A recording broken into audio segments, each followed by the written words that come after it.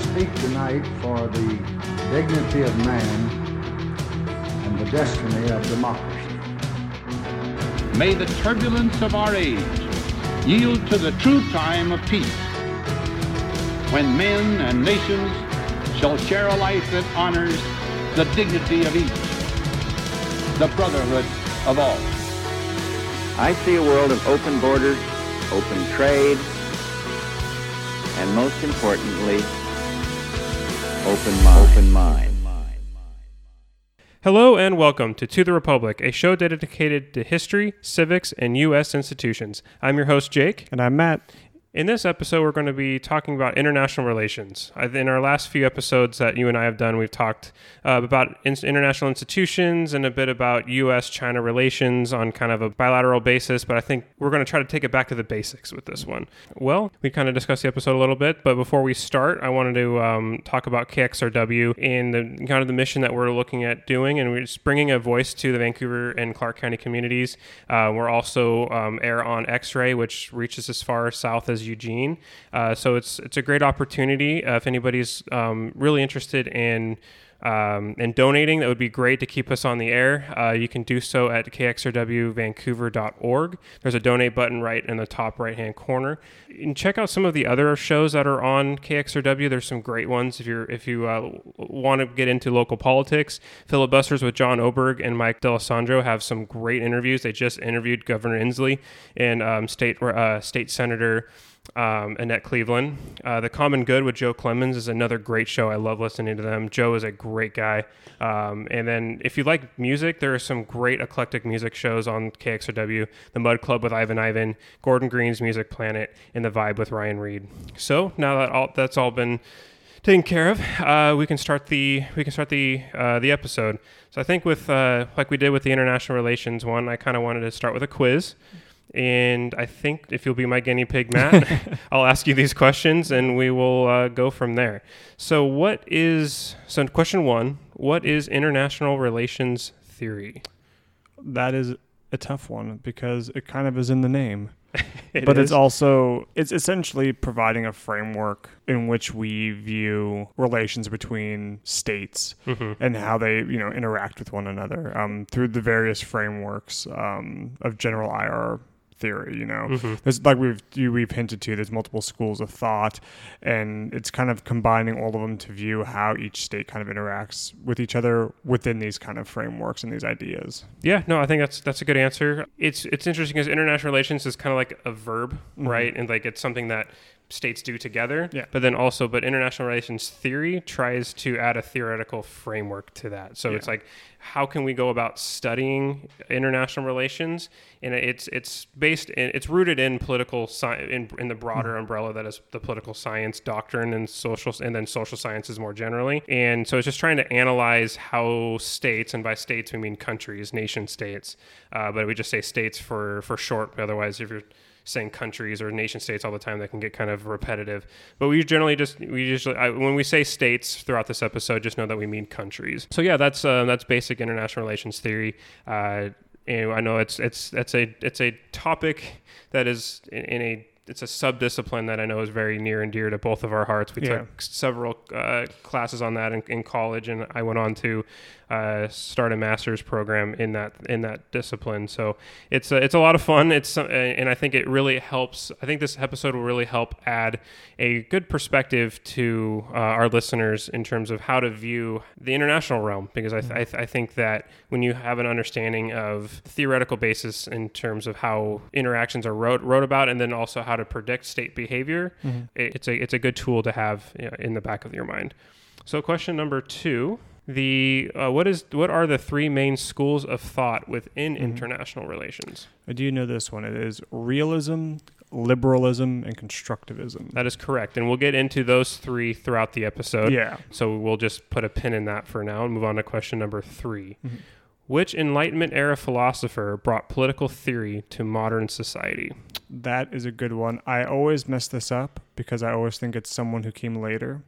But I believe, and correct me with his first name, it is Thomas Hobbes. That is correct. Yes, Thomas Hobbes. We've talked about him a little bit on our Republican Party episode, but Thomas Hobbes was a early Enlightenment era philosopher. The Enlightenment period spanned from about the 1650s until the early 1800s, and basically what that did is it brought a lot of questions and thinking about society and power and politics.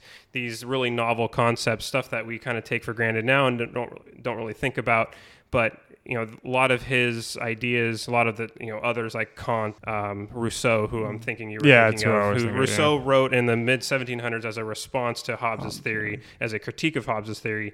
But Thomas Hobbes, a very would be considered, if we were to put him in a camp, one of those schools of thought would definitely be it's hard, and we'll discuss this. Is he a realist or is he a liberalist? Because when we talk about autonomy and attunement, he's kind of falls in the middle of both. So question number 4 and the last one, History of the Peloponnesian War was written by which great Greek philosopher? This is also a trick one, because I always think it's Herodotus, but it's not Herodotus. That was the father of history. History, yeah. But it's actually Thucydides. Thucydides, correct. Yeah. And I know we talked briefly about Thucydides on our Chinese episode, on our China-U.S. relations episode. And it's really important in terms of IR theory. Both Hobbes and Thucydides give us the first real illustrations of political thought and how to think about man and the state and this thing we call this concept that we call politics. Thucydides wrote about the Peloponnesian War was the war between Spartans and Athens, and Thucydides was writing. It's not really like a history per se. He wasn't really documenting events. He was writing a dialogue about his memories of the Peloponnesian War. Yeah. So a lot of it is really there's a lot of metaphor. There's a lot of he definitely uses a lot of theatrics, but it's definitely an interesting read, especially the Melian dialogue, which is what I want to bring up when we talk about realism, and that discussion between the powerful Athens and then Milos, which is this little tiny island nation.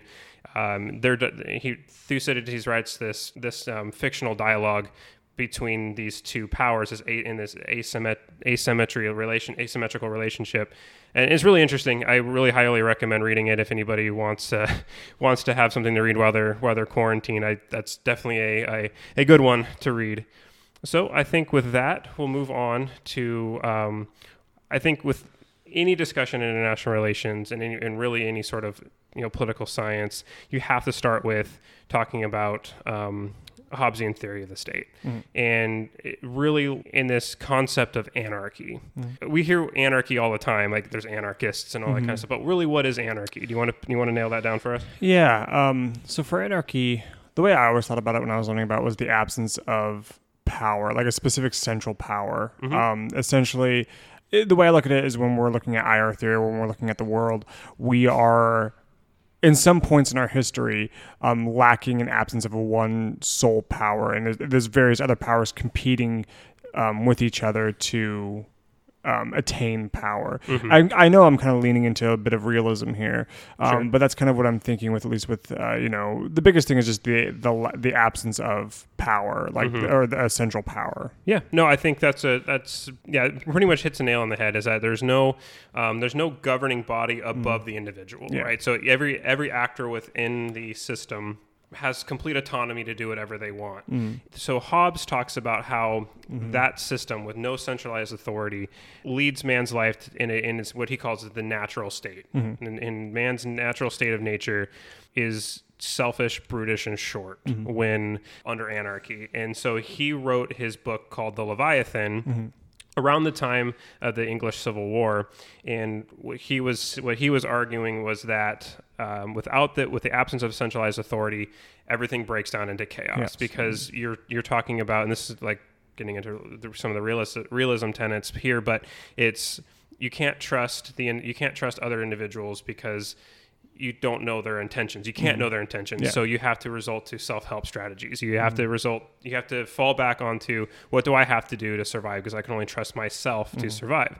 And so what Hobbes was very much a monarchist during the English Civil War. We don't have to get into the history of that, but what he was really arguing for was the maintaining of the absolute monarchy in England, which is absolute power. That means that the power in the monarchy is completely 100% given to one central authority, Yeah. which was the king. And so he would argue that even democracy, which is better than complete anarchy, doesn't go far enough because there's too many voices. Hobbes would argue that with more voices, the more voices that you have, the more misconception there can be, and there are more different interests competing with each other, and therefore you're always going to have breakdowns. Because he actually blamed the English Civil War on Parliament and the splitting of power between the monarchy and Parliament. That's getting a little probably too in the weeds, but just know that Hobbes's escape from nature in that brutish life is that individuals subject themselves to the absolute power of the Leviathan, the state, and then the state therefore has an obligation to protect the individual. Mm-hmm. But at that point, individuals pretty much lose all of their autonomy when they enter into that contract, but they gain protection in that escape from that anarchy. Mm-hmm. Obviously, that is probably a little more than what we would like to, right? Mm-hmm. We've grown up in a democracy. We grew up in with a lot of personal freedoms.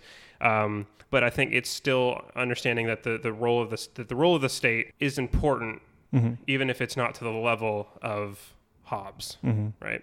Okay, so with that, did you have anything else you wanted to add on Hobbes? No, that's you pretty much summed it up. I think the biggest thing is just kind of what I always took away from reading specifically the Leviathan is that the central power of the state always seems to be his main concern, and that specific. And I'm not saying like his case was an absolute monarchy, but just having that overarching power to kind of, like you said, quell the many voices is his way to mitigate chaos and the chaotic effects of anarchy. Mm-hmm. And I think you see that when you talk about the role of the state. I think the state itself acts as kind of an arbiter and a coordinating position that help with cooperation between individuals. And I think you see a lot of times when there is no centralized authority, there's no leadership, cooperation breaks down considerably because everybody has competing self-interest. When you have that leader who has the power and the authority, that they can then mobilize society in a larger way to move towards a single goal. And that's why Hobbes has a lot of interesting things you can take from him in his book Leviathan, where you start to really see the theoretical importance of the state. So I think with that, we'll take a quick break. On the opposite side of the break, I think we'll break into kind of the lesson plan for today, which is stating a question that I actually posed to you, and then we'll start a discussion on the three main schools of thought in international relations theory. So with that, we're going to take a quick break. I'm Jake, and I'm Matt, and we'll be right back.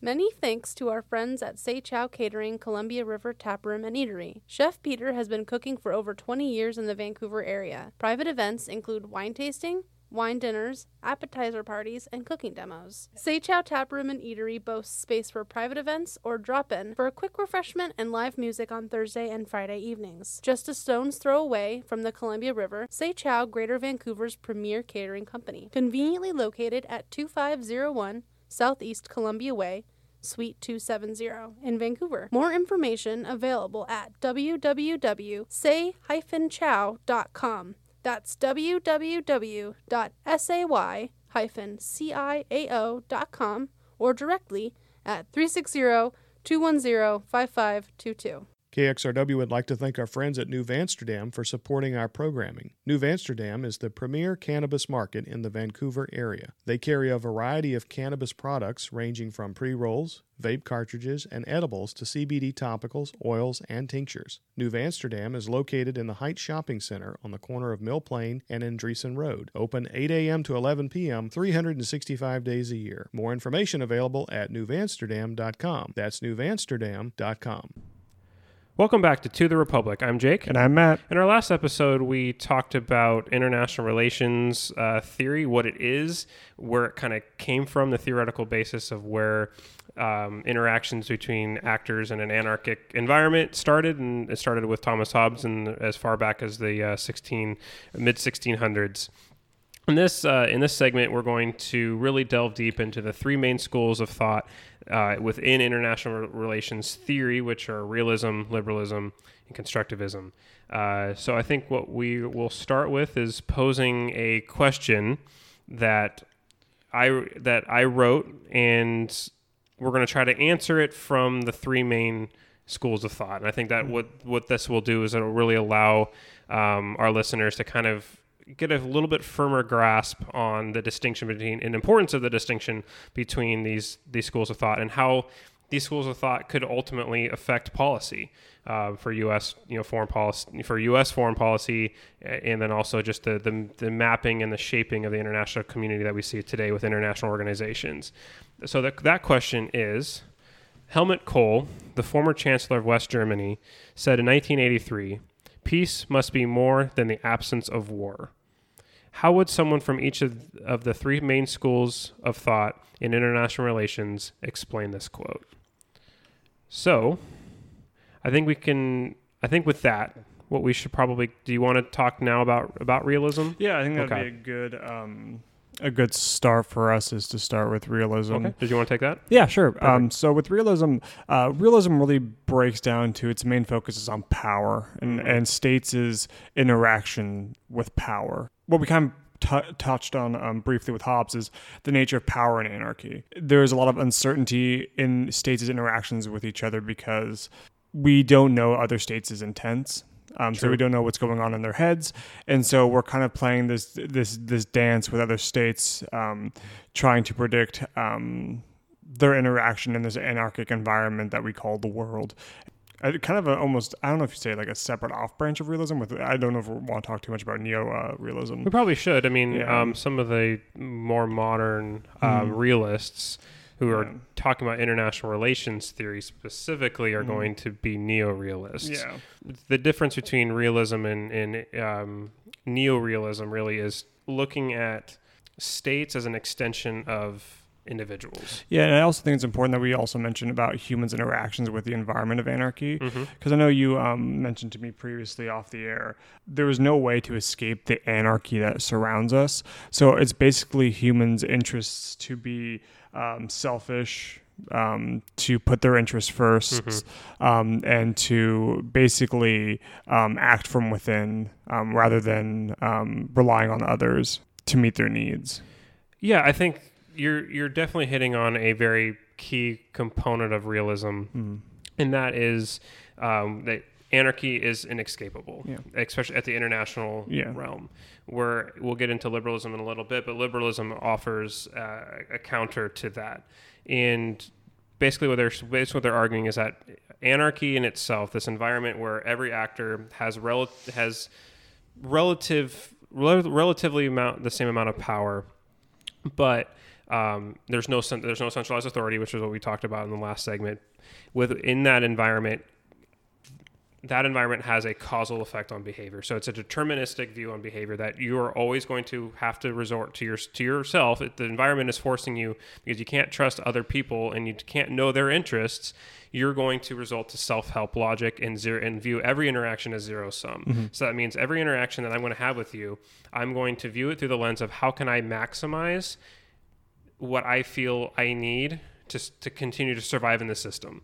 And classical realists looked at that dynamic between individuals and anarchy at the individual level, whereas neo-realists try to attribute that same behavior that you see in individuals in that environment and then attribute it to the international system, because anarchy doesn't really exist that much between individuals anymore with the creation of the nation state.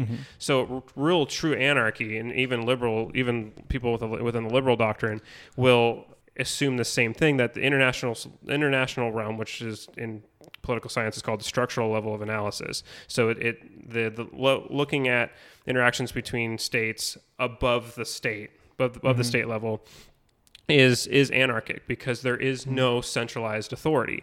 States are sovereign. That means there's really no power, no legitimated authority that can tell a state what to do. And that makes international relations very, very difficult, because everybody has their own interests, everybody has their own principles, their values, and the things that they're going to look out, and they're going to look out for themselves. And there's nobody that can tell them, without the raw use of power and force from a more powerful state, to tell any other state what they're going to do. There's bouts of cooperation, but even a realist would say that cooperation is generally only is short-lived, because it's only in the state's interest that they have that cooperation. And once those interests diverge, that cooperation breaks down, which makes trying to cooperate on a long run scale very, very difficult. And realists are going to maintain that this is the system. There's no escaping it. Some of the classical realists are going to be, Thucydides, in that we talk about the Melian dialogue. Did you want to get into the Melian dialogue at all? Yes, because it has one of the greatest lines of all time. Okay. What was that?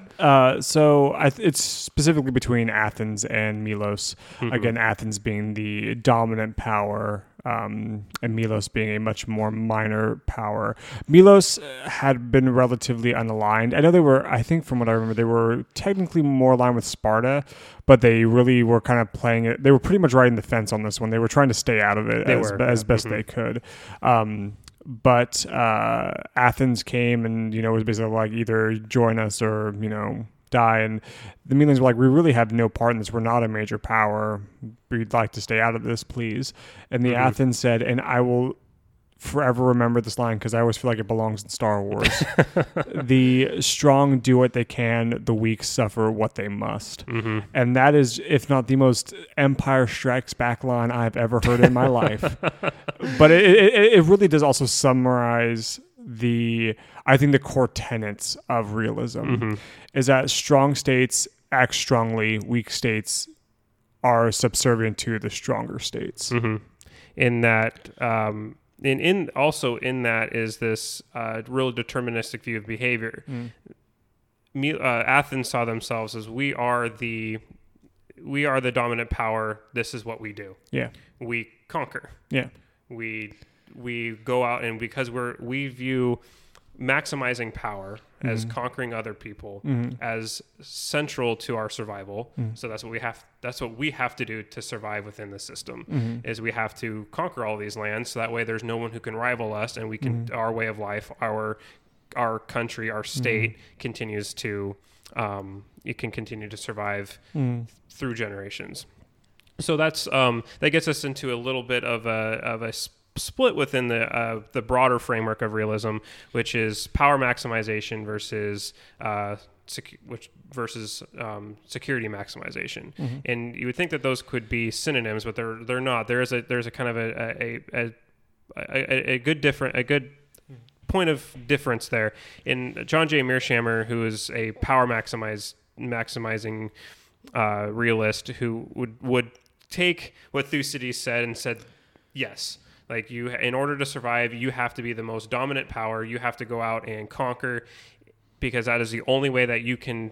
That is the only way that you can for sure say that you're going to survive, is by being the biggest kid on the block with the biggest stick, and making sure that you're more powerful than so that any conglomerate of states or any other state by itself cannot rival you, and therefore they're not going to attack you because they know it's futile. They're not going to win. That's why Milos didn't attack Athens. They were trying to call to Athens' higher power, higher ideals, and saying, we're nothing to you.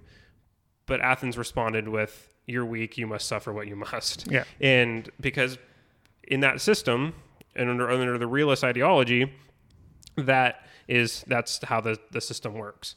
And so, contrastly to Mearsheimer's power maximization theory, you have what Kenneth Waltz would call balance of power theory, but then it's also security maximization. That by pursuing just absolute power, what you'd actually do is make yourself less secure. What Kenneth Waltz has also called defensive realism would argue that you want to build up your country's defenses, your state's defenses, enough to ward off any sort of outside influence or possibility of attack. But what you don't want to do is, by going out and projecting that power, what you do is even if you are doing it, your interest there is just only to build you up your own security so nobody comes and attacks you. You don't want to then go conquer anybody. What you do is, because no one can know your interests, they're going to start building up themselves. And that's when you get into that. They start building up their own capabilities. And you get into what they call the security dilemma, which is, I can't trust your intentions. I see you building all of these missiles over here. I don't know what you're going to use those missiles for. All I know is that they can be used against me. So I'm going to start building up my missile systems. And the next thing you know, you have these arm races, and then you get a flashpoint like in World War I, and you end up in a catastrophic war. So that is that would be, because Kenneth Waltz in his book, The Prospects of War, Neo-Realist Theory, talks about uses World War I as an example. So I think with that, what we'll do now is to move on to liberalism. And did you want to discuss liberalism at all? Yeah, for me, liberalism is a direct response to realism. Specifically, it's that there are the same assumptions like we mentioned about states' behaviors in the anarchic system that we find ourselves in. However, they believe there is a way to escape essentially the madness, the dog-eat-dog world of realism.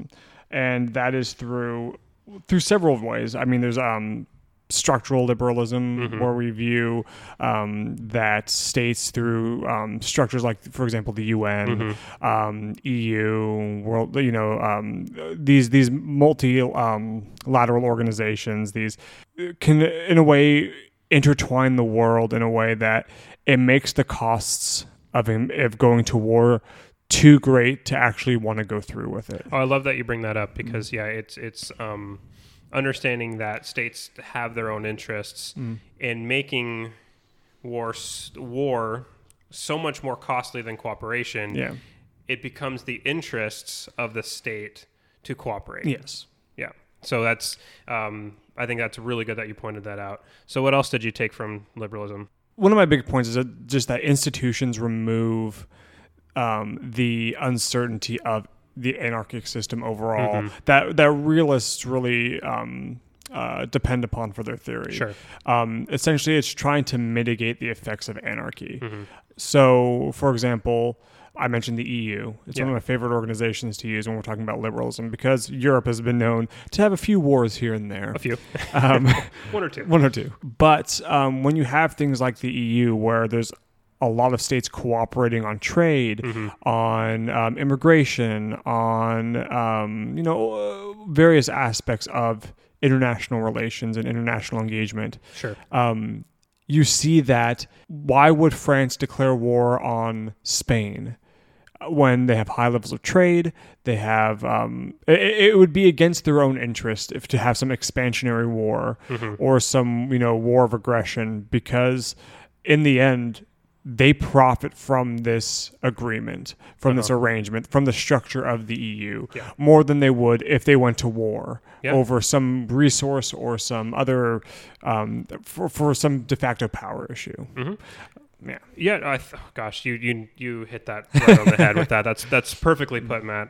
To kind of, I guess, build off of what you were saying is that there's a great article out there. It's one of my favorites I ever read in school, and it's by an international relations theorist named Barbara Korominos. She wrote the article titled "The Rational Design of International Institutions." In this really seminal piece of that is like structural liberalism, like put on the paper, what she attempts to do is, where are the areas that states that prohibit states from cooperating over a long period of time, and what can those institutions do? What kind of mechanisms can you put in these institutions that help alleviate the fears that states have under anarchy? Because liberalism does assume that behavior under anarchy is deterministic. Through what kind of mechanisms and institutional arrangements can you put in that help alleviate those concerns over not knowing interests, over zero-sum logic, which is zero-sum logic is that anytime that if you're gaining, if you're gaining at all, it means that in my mind I am not gaining. Whereas that's not inherently true, because we could both be making gains. We could both be not losing, but because I'm worried about relative gains, that if you're doing better relative to me, that means I'm losing. But obviously, we know that to not be true, because take China and the United States, for example. The United States and China, through their trade agreements, have both benefited. They have their GDPs have both risen. But because China's GDP has risen at a faster pace than the United States, someone with a zero-sum logic operating under zero-sum logic would view that the United States is actually declining relative to China when they're not. We're both boats are rising. Yeah. Are you saying that the tide lifts all boats? I don't know. Is this a metaphor for capitalism? Maybe. So a couple of those things that Barbara Corminos brings up is the most important one, in my opinion, is leadership. Having that centralized authority within the institution that can alleviate some of those issues. Fairness, representation, punishment and reward mechanisms, I think, are also really key, because if a state wants to defect, because that's one of the biggest things, is you don't want to have that sucker's payoff. Yeah. Is if I enter in a cooperation with you and then you turn around and screw me over, I'm left holding the bag. Yeah. In an anarchy, I don't have any way to punish you for that if I don't have the power to do so. Yeah. So what institutional arrangements will try to do is saying, like, okay, we have this more centralized authority, and wherever that comes from, whether it's like a single state or if that's a conglomerate of states that meet almost like a Congress would, where there's like the UN General Assembly, for instance, can then say that we're going to punish state X because they didn't comply with the rules that they agreed upon when they became members of this institution. And so what they're trying to do with liberalism is trying to do is take the things that we know work at the state level, democracy, representation, and take those values and those principles and attribute them to the international realm, which is defined by anarchy, by bringing some sort of governance to this system. I think that does a pretty good job of explaining it. Yeah, so let's move on to the last one. I think before we do that, we're up against a break here, so we'll talk about constructivism, which is its own weird kind of amalgamation of thoughts. It's very different than liberalism and realism. So I think with that, we'll take a quick break. When we come back, we will talk about the school of thought of constructivism, which is a much more modern international relations school of thought. It draws on ideas, but we'll get into that on the other side of the break. And then I think we'll talk about, we'll just have a free-flowing discussion about how each one of these schools, someone within each of these three schools of thought would try to answer that question that we posed earlier in this segment. So you've been listening to the Republic. I'm Jake. And I'm Matt. And we'll be right back. KXRW Community Radio wants to thank our friends and sponsors at Boomerang Therapy Works, where exercise is medicine. At Boomerang, they offer a variety of one-on-one treatment options that can be tailored to your health and wellness. They offer physical therapy, massage therapy, personal trainers, exercise programs, group classes, and specialize in customized Parkinson's treatments. Located in downtown Vancouver. More info available at boomerangtherapyworks.com, where exercise is medicine. Community radio like this is brought to you by the generous support by our founding sponsors at ADCO Commercial Printing and Graphics, Clark County's local print shop since 1993. ADCO features stationery, posters, flyers, tickets, business cards, stickers, catalogs, and much more. Print on anything and mail anywhere. Learn more at adco1.com. That's ADCO, the number 1.com. Why settle for fast food when you can have fresh food? At 6th Avenue Bistro, the menu emphasizes local ingredients and authentic preparations that highlight the flavors, textures, and colors of the season. More information available about their menu, happy hour, and catering services at 6thAvenueBistro.com.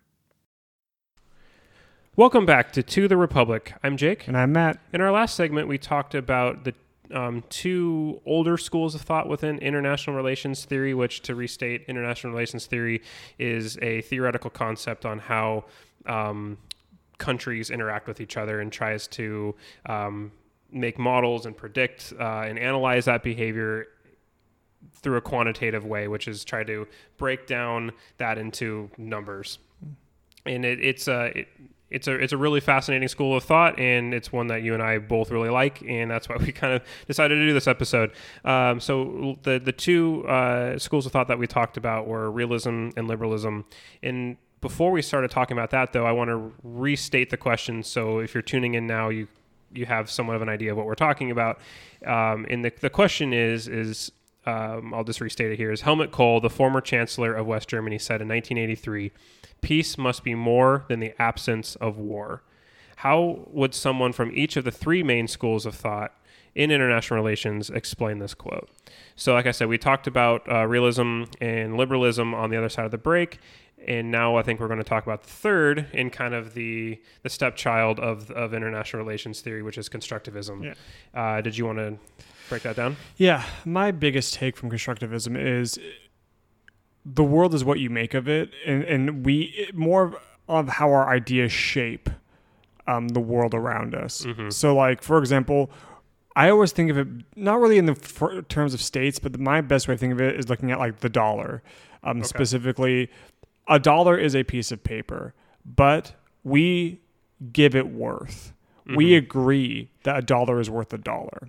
And then I try to apply it more to the macro with the United States. Sure. We all agree that we live in a country called the United States. We have ideas about what that country means to us. You can look at it in like the Constitution or, the Bill of Rights and these ideas that we all hold is what we essentially turn into the United States. Sure. And our actions reflect our understanding and our ideas of that nation. Yeah. So then if you want to even apply it to a more macro level, you can look at like how states interact with each other is based on maybe our ideas of what our own intents are and our own purposes. We are states are almost in a way reflections of what we view each other as. Like our ideas shape our states' actions in a way. Sure.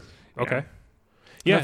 That's how I've always looked at. Yeah. I think you're, once again, I think you're right on with that. That ideas play a major role in the shaping of behavior, and that stands in stark contrast to liberalism and realism, which argue that anarchy, which is the absence of a centralized power, that that environment has a causal effect, that has a deterministic effect on behavior, that people within that anarchic system are going to behave in a certain way because of the environmental realities around them.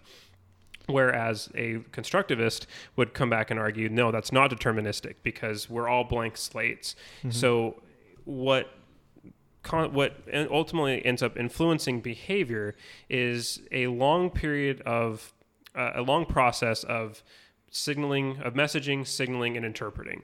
That over time, if you and I interacting with each other, I see how you react to me saying something or me doing something, and therefore I can then predict what you're going to do based off of what I've done. And over time, that's self-reinforcing. Yeah. And that in itself it's not saying that there is any sort of way or any sort of particular way we're going to act. We act because of past experiences. Yeah. And in expectations off of those past experiences. So, because we see anarchy as creating a life of that's short, brutish, and selfish, it's that way because that's how humans have acted towards each other. So therefore, that's what we anticipate happening. So then we act off of that anticipation. Mm-hmm. So it's kind of it is a fine line here, but they're basically saying is that we're not stuck in anarchy. We can escape anarchy. And what Alexander Wendt, who's kind of like the father of constructivist thought in international relations, wrote in his real seminal piece called "Anarchy is What States Make of It: The Social Construction of Power Politics." Mm-hmm. And that is, we are who we are, and how we see ourselves, that coat we put on ourselves, really influences our identity, and then we act to fill that role. So like there's this idea of you're American, so how do Americans act? So then you change your behavior to act as you think, as society thinks you should act as an American. Like do you act differently when you put on a suit versus when you're wearing casual clothing? I never wear suits. You never wear suits? All right. So if you're dressed up and you go out nice, there's almost like this social pressure that you need to act in a certain way versus when you're wearing just casual clothes out and about, that there isn't that pressure to act in a certain way. So it's kind of taking that idea and saying, how does that affect state relations? So if you're the dominant power in the system, right, and this is kind of gets back into Thucydides a little bit, is where does constructivism situate itself a little bit in more established realist thought or liberalist thought, and saying that if you're the dominant power, you're going to act in a certain way because you think that is how a dominant power is supposed to act. If you're America, you're the sole world hegemon. you're going to, or if you're a democracy, right? I think this is a better analogy, is that if you're a democracy and you uphold these ideas of self-determination and free institutions and representation, equal rights for all, is that's how you're going to project yourself on the international stage. Is you're going to be like, we're going to uphold this, is because this is who we are. This is how we're going to act, because this is the coat we put on ourselves. And over time, that has it has this profound effect on behavior. So, was there anything else that you would want to add about constructivism? No, that pretty much sums it up, I think. Okay, sure. Like I said, Alexander Wendt. You can find the free PDF online. I just Googled it. It's called Anarchy is What States Make of It, The Social Construction of Power Politics. I'd recommend looking up all of those, the Barbara Corminas article, the Kenneth Waltz article. Those are all very seminal pieces. They're dense reads, but they're good reads. So I think now that we've kind of broken down the three main schools of thought, I think we'll just have an open discussion about how each school of thought would answer that question. All right, Matt. So how would a realist explain how peace must be more than the absence of war? Yeah, I think for realism, like we talked, the big point is power. What is the balance of power after a war? Usually the balance of power is, on the side of the victor. And we're looking at what kind of world we're in. Is it a bipolar world where power is balanced between two great powers? Is it a multipolar world where there's multiple powers vying for control, or is it a unipolar world? And I think we have to look at it from a perspective of where is power placed at the time of peace. For example, following World War II, we saw a really I think a brief period of monopolarity immediately followed by a bipolar world with the USSR and the USA. And the problem was neither one could get the advantage over the other. And so, and both were, and you could also argue that there was a period of nuclear deterrence as well. Yeah, so that there definitely was. That also puts up, I think if we're just trying to not get too much in the weeds, the important thing to take from what a realist I think would look at is the balance of power is in a way where someone can get the advantage over the other. And so they cannot, like, for example, attack the other. Yeah. So, for example, like with the Melian dialogue, Milos wasn't going to attack Athens. No. There was no way. No. But that also didn't prevent war. No. I mean, Athens attacked Milos. In this case, the cost of war for a minor power to attack, let's look at the USA. Sure. Even if it's China, the closest rival, is far too great for there to be any benefit or change in the power complex where China comes out on top. So I think a realist would say the absence of war, or the absence of war, is really dictated by the balance of power. Sure. And where power lies in the international system. I think you're right on with that. I think realists, there's like anything, there's not going to be one answer out of the school of thought of realism, but I think that there's a couple dominant ones, and I think when you talk about it's going to be structural, right? There needs to be within the current balance of power, there needs to be something that keeps states from fighting amongst each other, and whether that is a Leviathan type state where you have like you were talking about, a unipolar world. That means there's one power that no other power in itself can rival, that can dominate everything, be that one voice in keeping everybody else in line. Or you have what you call a balance of power, which is because in using the United States and the USSR as the example, which I think you rightly did, is that they could each of those dominant powers almost acted like a Leviathan in themselves within their own spheres of influence. So Russia could control the behavior of the states within its sphere of influence, and the United States could do that within its own sphere of influence. And I think you see that with the Suez Canal incident in the 1950s, where England and France were going, because once Egypt had nationalized the Suez Canal and closed it off to transport, that directly hurt trade for European powers. And France and England went to invade Egypt, but Egypt was aligned with Russia, and fearing that this could turn into a hot war, which would force the United States and Russia to go to war over something that weaker states at the time were doing, told England and France, back off. England and France listened. That is such an indication of the relative balance of power and the power dynamics within the system, that ultimately these proud nations of France, these former empires, listen to the new toughest kid on the block and change their behavior. Yeah. So I think that in itself shows how balance of power can have a direct effect on curbing violence if it's done in the, obviously if it's done in the right way and the right conditions are met and all the right, you have the right kind of power. But there's a lot that plays into it. So it's either that Leviathan or that balance of power, I think, is how different realists would go about explaining that. Yeah. So we'll move on to liberalism, and how would somebody in the liberalist school of thought explain this? Yeah, I think concept? this one will also be more applicable to the period following directly after World War II. I think they would see it as structures and institutions really mitigate the prospect of war because we become so entangled and engaged in trade, in diplomacy, in just mutual cooperation that the costs of going to war are just too high. For example, let's just say, I always like to return to the EU because it's one of my favorites. It's just one of the more applicable scenarios. For example, let's just say there was a mighty war between Denmark and Estonia, the greatest powers of Europe. And let's just say they were in a hostile environment. But they're both EU members. They're involved in trade. They're involved in. They have immigration policies that affect each other.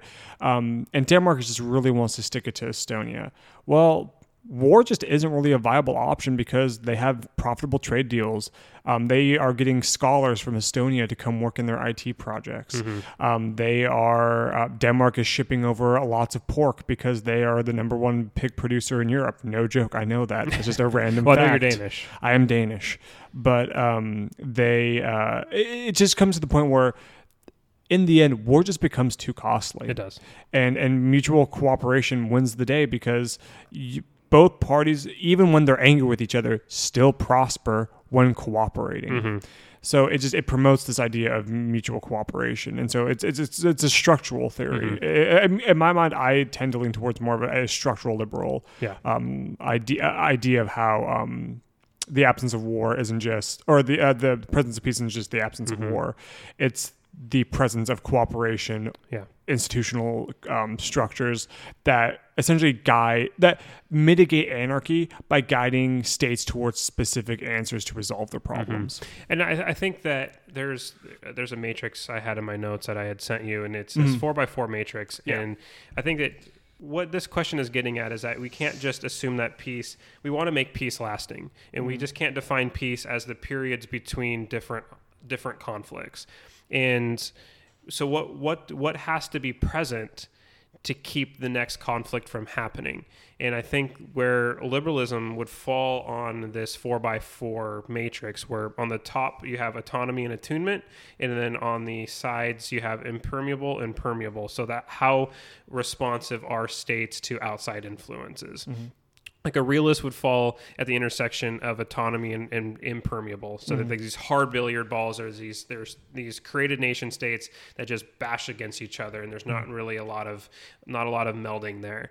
Liberalism, I think, would fall where you would have attunement and impermeable, that you have these hard boundary nation states that are going to do the things that they want to do within their boundaries, but they attune themselves to some sort of higher power, or some sort of higher some institution that can then that dictates their behavior a little bit, and they've attuned themselves to going along to get along because they understand that they benefit more when they cooperate. So that probably gets a little confusing. And then you have permeable in autonomy, which would be constructivism, would be the intersection of autonomy and permeable, where actors are more likely to change versus being more rigid, like a hard billiard ball, which would be impermeable. Anyway, I think you hit the head right there, hit it on the head with the creation of institutions that promote cooperation, just to keep reinforcing that, because it's eventually convincing states that they can benefit, sacrificing short-run gains for long-term stability, because in the long run, we're all going to be better off when we cooperate. Yeah. And we don't have to get into Prisoner's Dilemma or Tragedy of the Commons to really talk about that.